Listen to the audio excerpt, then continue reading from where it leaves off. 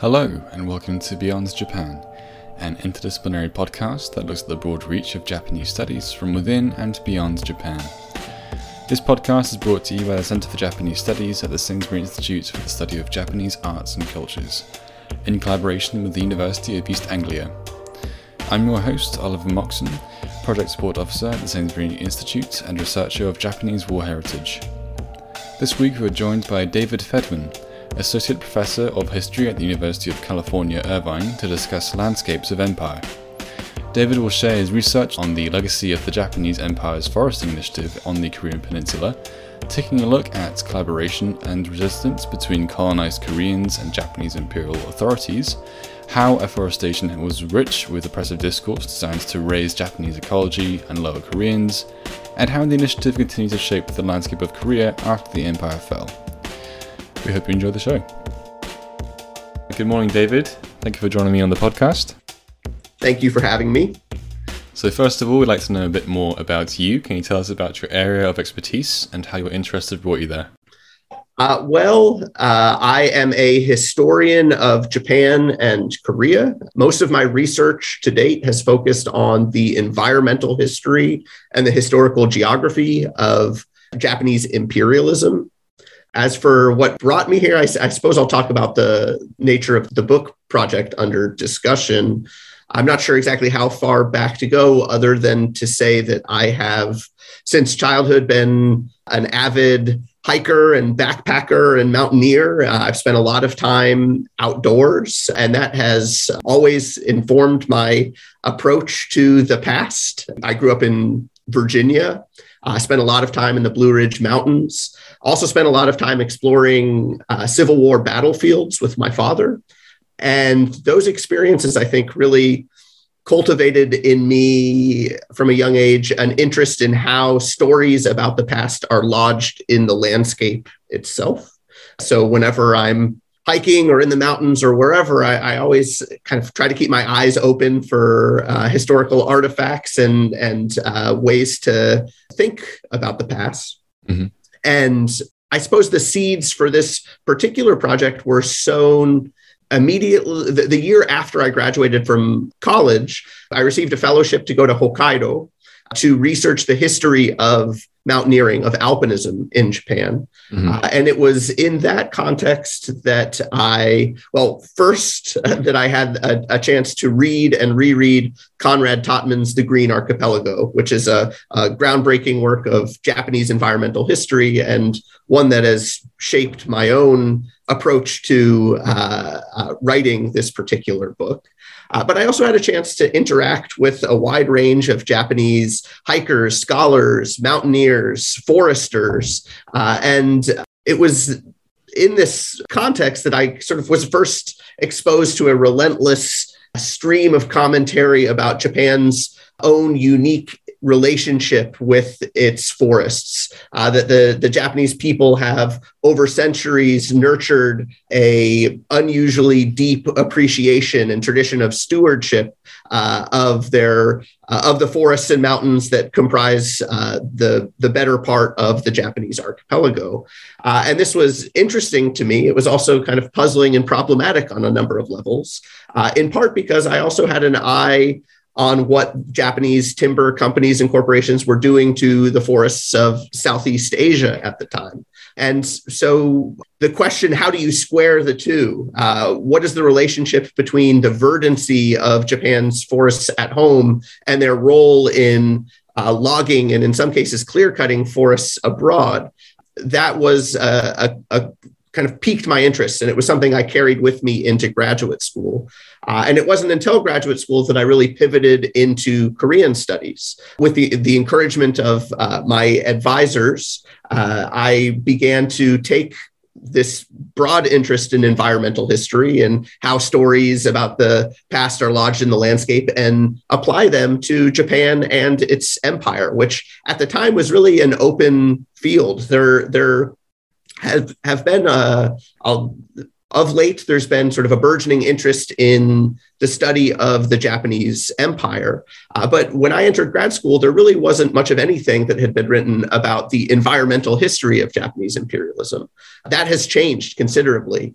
There's a steady string of books that are that are on the cusp of publication, that are going to fundamentally transform our understanding of the ecological and environmental implications of Japan's territorial expansion. But as a grad student, I was just naturally drawn to these questions and figured that Korea was a really interesting case study. And as I spent more time in Korea studying the language, doing archival research, I began to gravitate towards this forestry issue, in large part because it was everywhere in the archive. That was one of the things that really struck me most early on, was just how rich the historical material was. Everywhere I turned, there were references to different aspects of the colonial forestry enterprise. And it wasn't difficult at all for me to collect enough material on just a couple of archival digs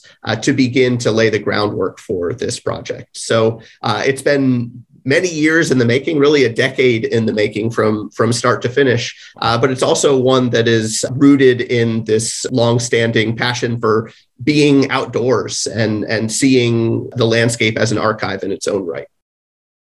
Yeah, I think anyone who follows you on Twitter can attest to the impressive range of materials that there are on this topic. I love all the maps that you share on there. It's definitely great to see this material coming to light that way. So, in your recent book, Seeds of Control, Japan's Empire Forestry in Colonial Korea, it takes a look at what you refer to as, in quotes, imperial forestry, unquote, where the Japanese colonial powers sought to bring in their traditions of forestry to the Korean landscape following the colonization of the peninsula in 1905. Could you describe how this changed the landscape of Korea? How did the Japanese describe the Korean landscape prior to afforestation, and how did this match up with reality? So I'm going to start with your second question first, because it's a really important one. And it was a real puzzle for me as I set out to conduct this research. How do you sort the rhetoric of deforestation and forest ruination from the reality on the ground? I think there's no denying the fact that Japanese colonial foresters had a vested interest in exaggerating the scope, the nature of deforestation on the Korean Peninsula. It was claims to forest ruination, degradation, broader narratives of environmental decline were in some ways pillars on which the legitimacy of colonial rule rested. And so the Japanese commentators that I write about in the book went to great pains to embellish the nature of deforestation, describing the Korean Peninsula as a land of Hageyama, a land of bald mountains and red earth, one that had been ruined by the maladministration of the Chosun state, by the inability of the Korean people, the Korean farmers, to think into the future due to their supposedly self-interested and malformed environmental ethics. So you can't tell this story without recognizing that the narratives that the Japanese colonial administration spun were in their own right kind of tools or instruments of expropriation, and were used kind of conversely to shore up Japan's own legitimacy as enlightened stewards, to underscore how Japan and its future-minded foresters and its own rich tradition of silviculture, reforestation, environmental conservation were going to reclaim the Korean landscape. So those were very powerful and pervasive narratives that you encounter everywhere in colonial writings from the time, from popular magazines to forestry reports to the maps and accounts of surveyors. I mean, everywhere you look, you'll find references to Korea's famously denuded landscapes, with one key exception, and that's the rich, almost Edenic forests of the northern provinces along the Yalu River basin. There lies a untapped, limitless trove of primeval primary forest growth that awaited the Japanese timber industrialists. So there was also an effort to kind of entice settler colonists, to entice especially capitalists to the Korean Peninsula by pointing to some key resource reserves that could be harnessed by the colonial state and its corporate capitalist partners. So there's what I write about in the second chapter of the book is really this bifurcated geographical treatment of the Korean Peninsula. To the south, a land of blighted forest; to the north, a treasure house of forest resources. So this rhetoric is grossly overstated. The rhetoric of deforestation is grossly overstated, but it's not completely unfounded. There is very compelling evidence that by the time Japan annexes the Korean Peninsula, deforestation is prevalent, especially in the southern provinces. This is reflected in historical photographs. It's reflected in the price of fuel wood, of timber. It's reflected in the deliberations and records of the Choson state itself, which was very much alive to the problem of resource scarcity, deforestation, flooding, drought, and so on. So you also have to appreciate that deforestation was real and was acute and worsening over the course of the 19th century. So when the Japanese move in, establish their own bureau of forestry, they do have their work cut out for them. And reforestation is really at the forefront of the forestry agenda, to carpet these bald mountains with trees and second growth forest. So for me as a researcher, that was a real challenge to get a sense of what was real, what was founded, what is well evidenced, and what was just kind of part of that broader declensionist narrative and politics of representation that are a big part of this story.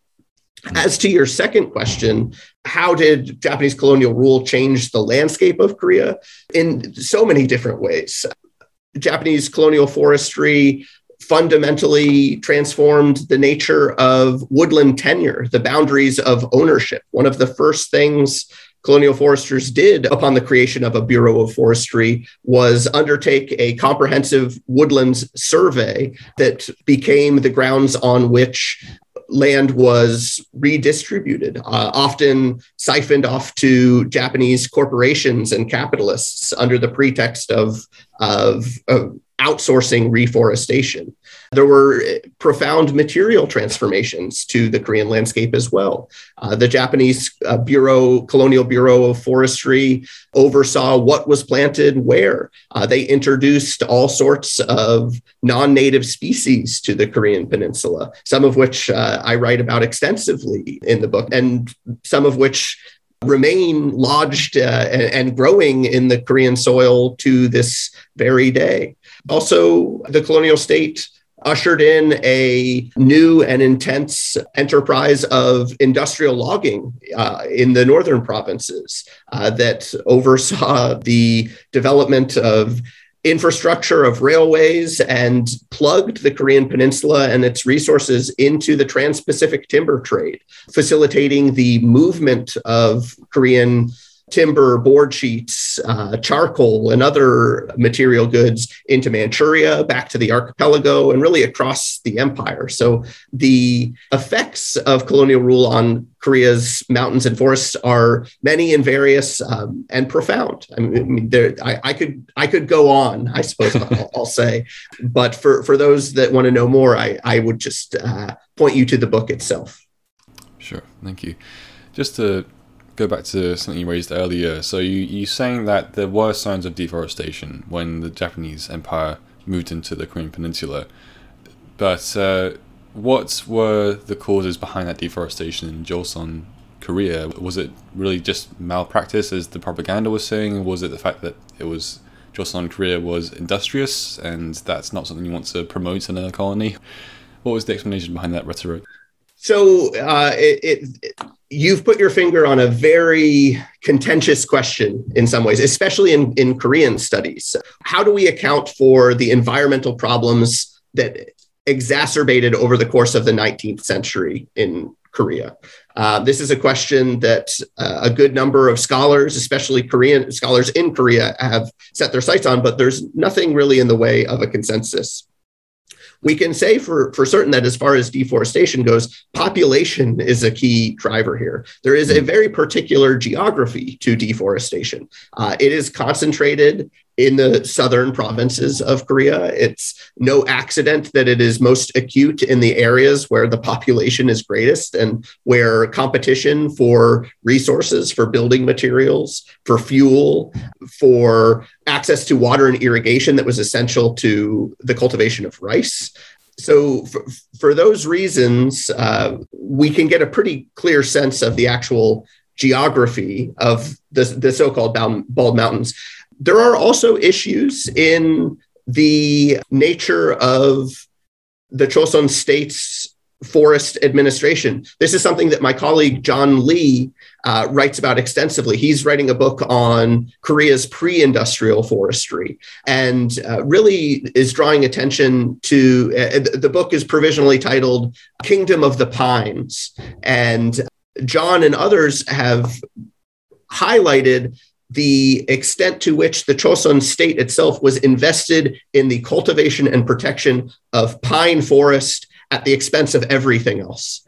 Pine forest really predominates the landscapes of Chosun Korea, which is not necessarily in the best interests of overall forest health. If you have a monoculture, if you just have one tree, that significantly raises the risk of timber blight. It's often at the expense of the resiliency of these landscapes. And so there's a much deeper history to the monoculture of pine in Korea. But it does point to some issues with the actual policy framework that the Chosun State had developed over many centuries.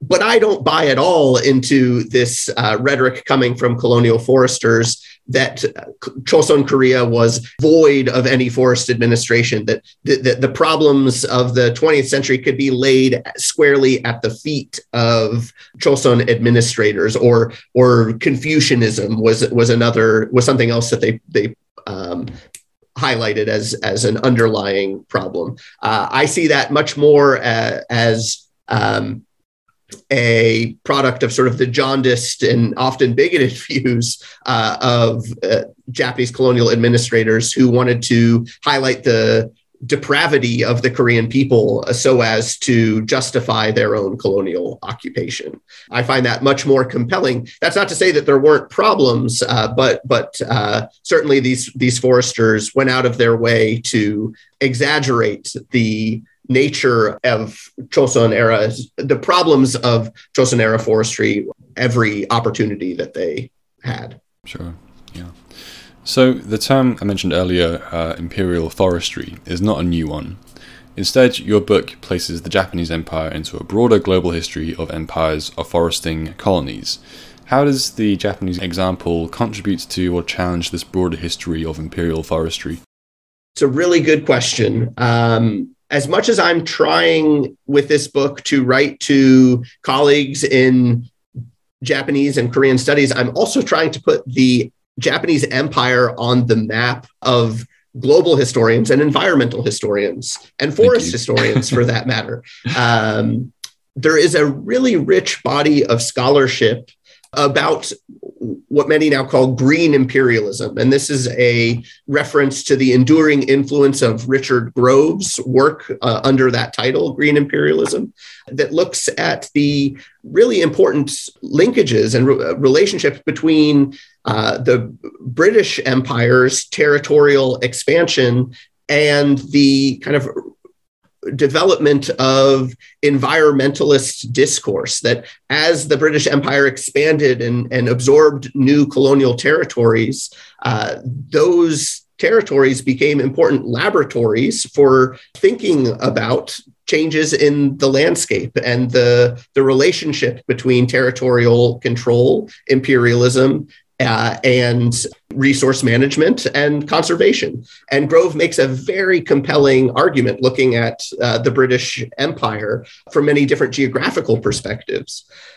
And it's a very persuasive argument. There's a good reason that so many scholars have engaged with his ideas, but it has always struck me as thoroughly Eurocentric in its orientation and in its substance. And so one of the things I really tried to do with Seeds of Control was to map out an alternative tradition of green imperialism, to show, as I point out in the introduction to the book, that green imperialism comes in many different hues, that there's not this one size fits all model to how colonial conservation or scientific forestry developed in colonial contexts. And the Japanese empire, I think, offers a remarkably rich opportunity to showcase that alternative trajectory of green imperialism. Yes, it's true. The Japanese foresters who populate my account absolutely immersed themselves in the prevailing currents of scientific forestry. They traveled to Europe and enrolled in European forestry academies in France and Germany, which have long been sort of thought of as the cradles of modern scientific forestry. They undertook surveys and study tours of lumbering operations across North America and Europe. They translated the treatises of British foresters in India and French foresters in Algeria. So in that sense, they were very much plugged into these global networks of knowledge and best practices that were informing colonial forestry operations across the globe. However, they also clung very dearly to their own traditions of forest management. They routinely invoked Japan's centuries-long traditions of silviculture that Connie Totman writes about in the Green Archipelago. They pointed to their own sort of ideologies of environmental management and land use, things like irii, these shared communal agreements that had long structured village life and use and agricultural labor and resource redistribution. They pointed to the writings of medieval poets and environmental treatises of Tokugawa philosophers. All of these people, these traditions, these texts were used to highlight Japan's own unique and supposedly timeless tradition of forest stewardship. And they did this in part to signal their own credibility, their own green thumb, but also to invoke a Pan-Asian tradition of forest stewardship and conservation. Especially when we get into the 1930s and into the 40s, the Japanese were trying to nurture sort of a sense of solidarity with the rest of Asia as they set out to build a co-prosperity sphere, and pointing to their own distinct traditions of land use, of forest management was one tool, was one way that they kind of appealed to that deeper history of Asia, that they were going to free the rest of Asia from the yoke of axe-wielding Western imperialists and raise up the forests of the region with their own enlightened stewardship. And a lot of this, as I point out in the book, is also deeply tied into the kind of emperor-centered nationalism that takes root in the Meiji period, that the emperor himself was routinely positioned as the great forest warden of the realm. And so much of Japan's imperial forestry practices are carried out in the name of the emperor and his resplendent forest realm. So that's just one example of kind of the ideological currents that I think in some ways are distinctive to the Japanese empire, and that should prompt us to think a little bit more carefully and critically about the relationship between Japan's empire of forestry and that took shape in other colonial contexts, in European colonial contexts. Yeah, definitely. It's a very refreshing way of looking at empire, I think, because many studies will look at the destructive elements of empire, whereas this is an interesting new angle of Well, there are still destructive elements, of course, to afforestation as you've raised with bringing in invasive species and such, but it's a bit more unexpected, I suppose. And yeah, I totally agree with what you're saying about how it's great to kind of bring the Japanese Empire into some global discussions of empire too. So, yeah. Let's look at this from a Korean perspective. Who in Korean society took part in this Japanese forestry initiative, and to what extent was there collaboration and or resistance?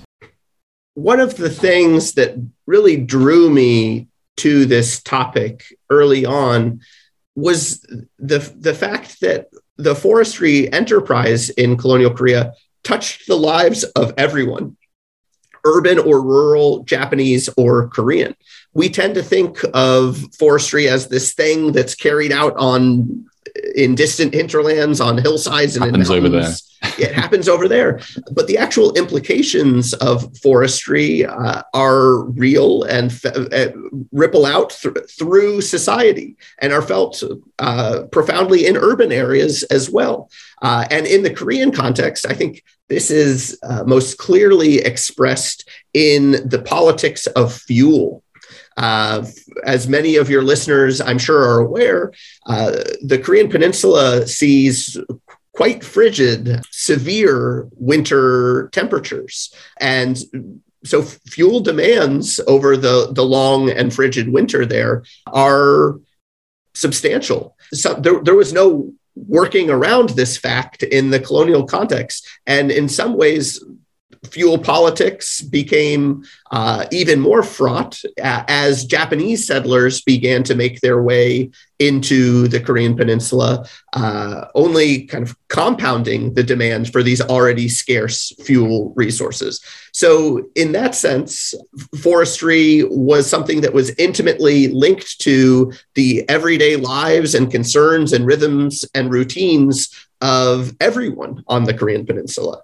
And that's something that I really try to drive home in the book, that we can't just write about this as this abstract exercise of natural resource management. It's something that is inextricably bound up with the everyday and even sensory experiences of life in colonial Korea. And I try to bring some of that to the fore, especially in the final chapter of the book. As far as kind of particular groups of Koreans who are affected by Japanese colonial forestry reforms and policies and this framework for greenification, there are a good number of communities who feel these effects more than others. It's very much uneven in that sense. And by far the brunt of this, the labor, the fees, the lifeblood of this enterprise is carried out on the backs of Korean farmers and agricultural laborers. Those who can only watch in frustration as the land survey effectively expropriates or encloses mountains and forests that they had long enjoyed access to. So unsurprisingly, there's a considerable amount of resistance that I write about in the book. And this resistance takes many different forms. Sometimes it's as subtle as just ignoring rules, collecting fuel or pine needles or burning types of fuel that you're not supposed to. In some cases, it unfolds under the watchful eye of the Korean language press, especially over the 20s and 30s in this kind of shift to cultural rule, when there's a great deal of scrutiny that Japanese foresters face in terms of the access to woodland resources. And occasionally, every so often, as I also write about in the book, it flares up into truly violent forms of protest. Yes, there are many forms of peaceful demonstrations and protests But occasionally there are also violent clashes between these agrarian communities and foresters who in rural areas are really the face of colonial officialdom. I don't think it would come as too much of a surprise that Japanese colonial foresters are often the first to be targeted by agrarian communities in these remote areas because they're the first to come into contact. They kind of symbolize the encroaching interests of the colonial state itself. And so there are there's a steady string of violent incidents between farming communities and the foresters that they, for good reason, perceive as a threat to their livelihood and access.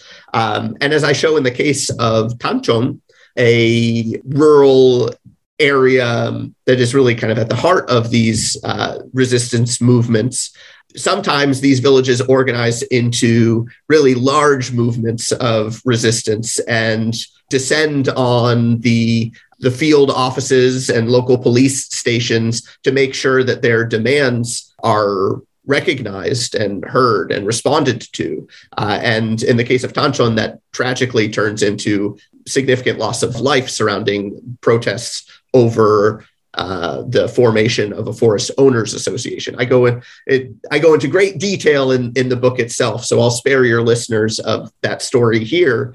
But suffice it to say that there is fierce resistance. The forests, after all, are spaces of subversion and stalwart resistance. Here, it's perhaps worth recalling that guerrilla insurgents take refuge in the Korean mountains and forests over the course of the colonial period. None other than Kim Il-sung himself, the founding patriarch of North Korea, stages his insurgency, his attacks on the Japanese military and police forces from the mountains of the northern provinces. So if there are any spaces that are kind of recalcitrant to colonial control, it's precisely those placed under the authority of the Colonial Bureau of Forestry. And for that reason as well, I think that they're really rich sites of analysis. So there's resistance. There's also a great deal of collaboration. The Japanese Bureau of Forestry and the bureaucrats who staffed it knew better than to simply commandeer and expropriate wholesale forests from these agrarian communities. They develop a rather clever, you might call it cunning, framework through the woodland survey to essentially cleave off a lot of this land, to enclose it as national woodlands, and then to outsource the greening of the so-called bald mountains to Japanese settlers and corporations, and to a lesser degree to Koreans, under the pretext of reforestation. So they basically tie ownership rights to reforestation projects. But they know that if they just do this outright with any sort of concession to these Korean communities, that they're going to have a real political problem on their hands. So they also make concessions along the way to provide Korean farmers with these little bite-sized plots of land that are perhaps enough for individual households or villages to meet their fuel requirements. They really aren't, but they're enough to say, look, we're listening. We're providing avenues, pathways for you all to gain access to these resources that are essential not just to your livelihood, but come Korea's winter survival. I mean, when we're talking about resource politics, we're talking about access to sources of fuel, fertilizer, and fodder that are really a matter of life and death in a lot of these rural areas. So on top of that, they also create a number of Japanese-style institutions that bind these Korean communities to Japan's own kind of framework for environmental governance or environmental rule. I write extensively in the book about the creation of forest owners associations. These were kind of semi-official governmental institutions that allowed the Japanese state to impose particular forms of discipline and economic order on village life, but also to make it seem like the Korean people were governing these forests themselves. In reality, they're really not.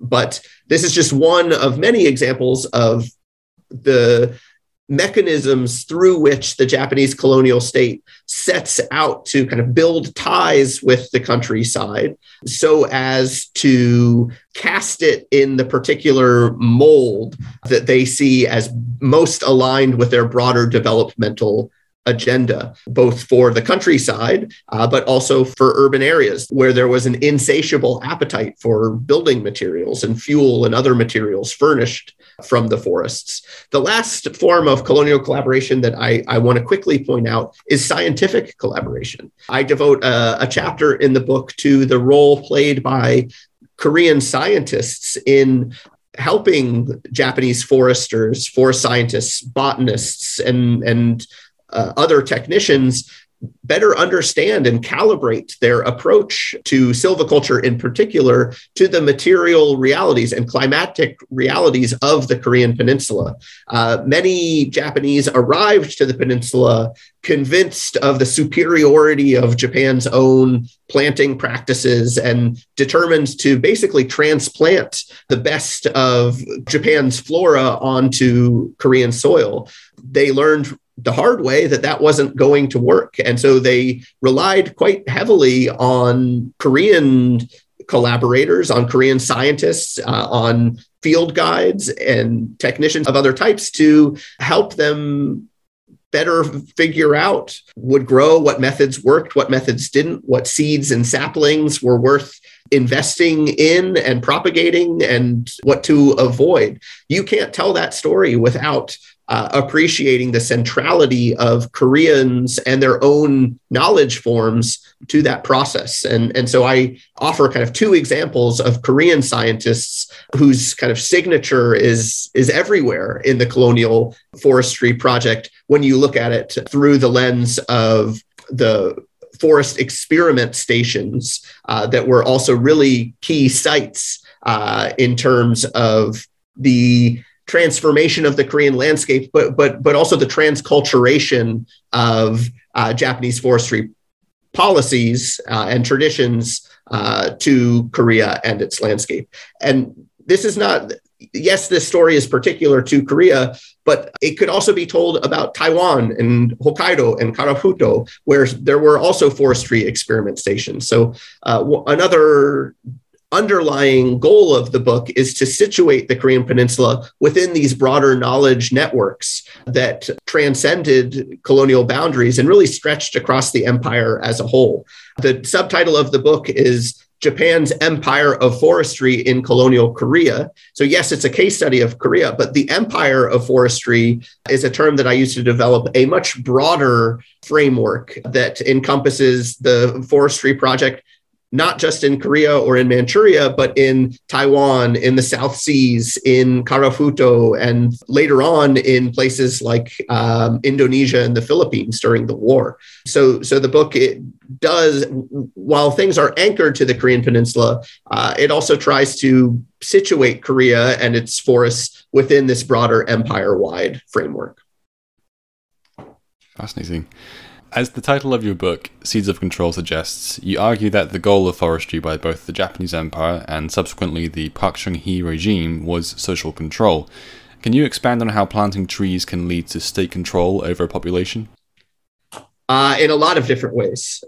So the Japanese colonial state, first and foremost, uses the broader infrastructure of greenification as an instrument of land redistribution and expropriation. So I would argue that really is kind of the beating heart of social control, being able to kind of control the actual contours, the boundaries of ownership through this broader reforestation project.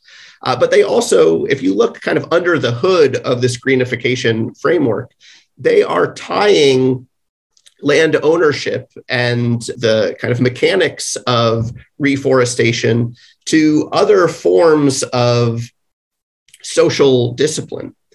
For example, fuel economies. The Japanese colonial state is very much invested in transforming what and how the Korean people domesticate heat, what they're burning in their ondol stoves.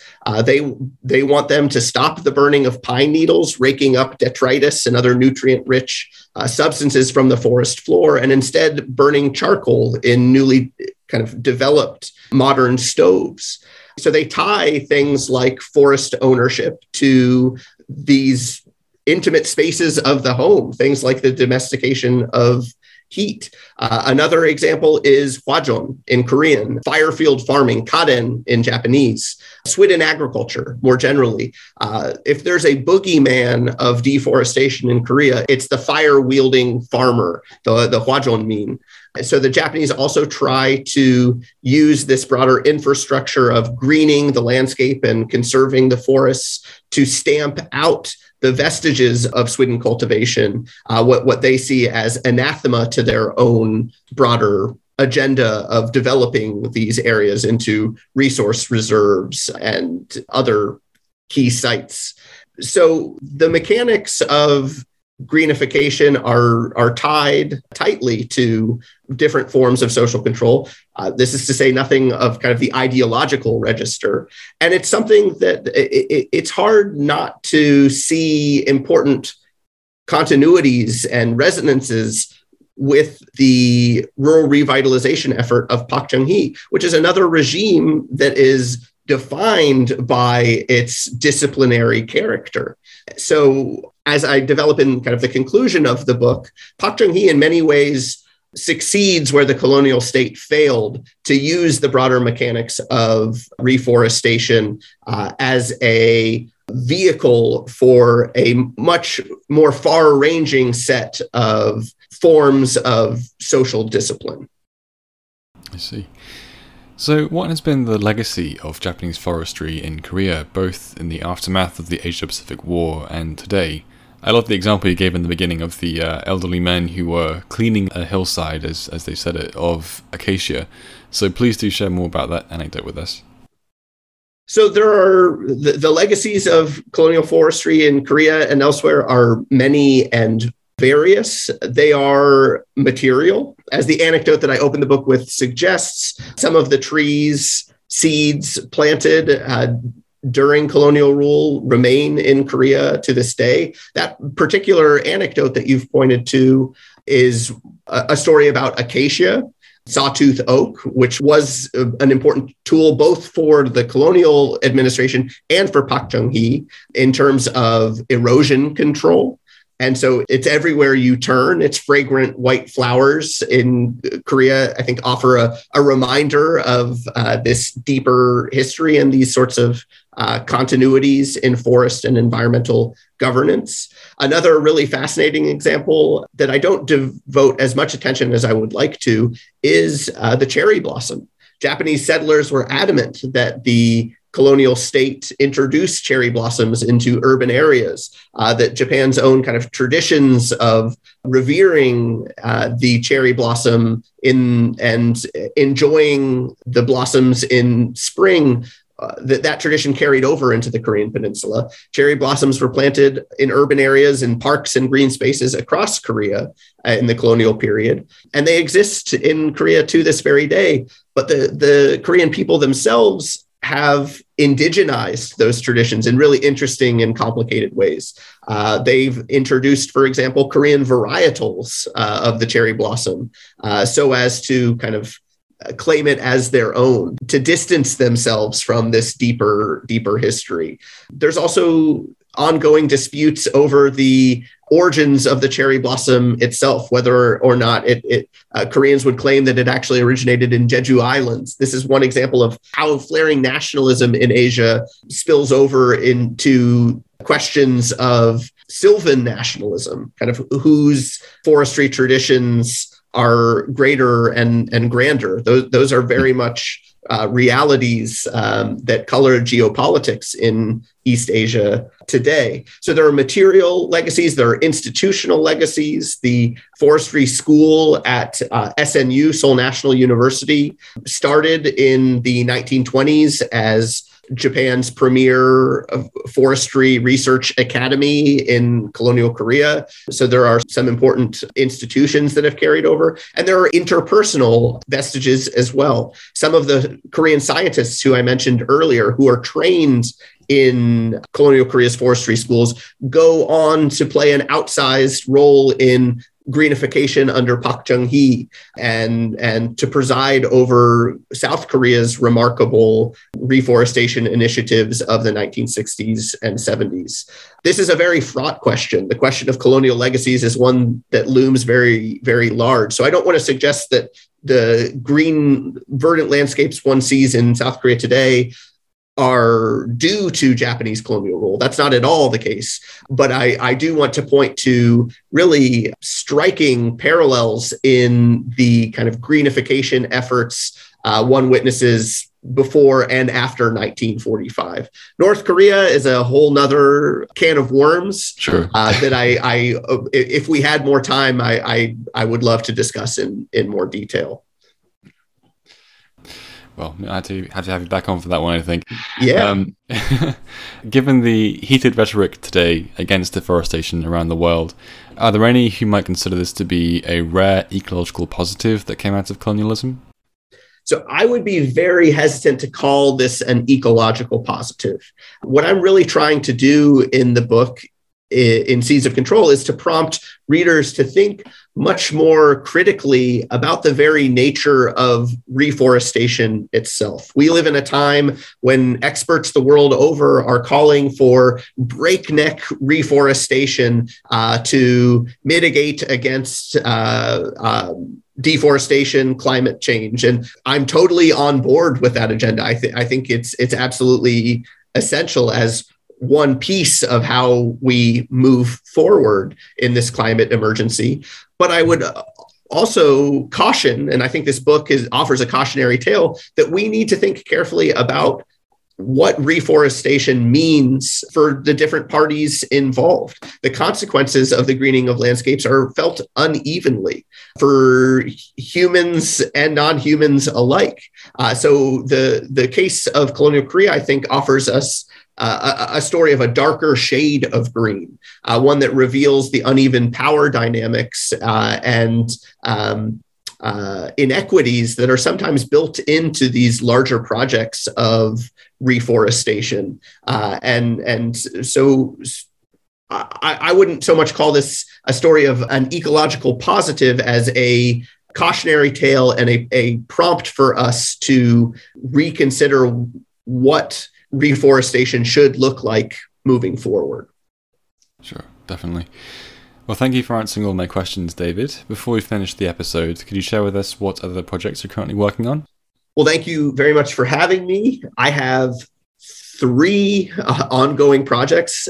One of them is an outgrowth of the book that I've just discussed, and it's a project on the Oji Paper Company, historically Japan's largest consumer of Asia's forests, both before 1945 and into the present day. So it's an effort to kind of better appreciate the material underpinnings of Japan's much celebrated paper and print culture. I just finished co-editing a volume called Forces of Nature, New Approaches to Korean Environments. It's an edited volume on Korea's environmental history, and that will be forthcoming in 2022 from Cornell University Press.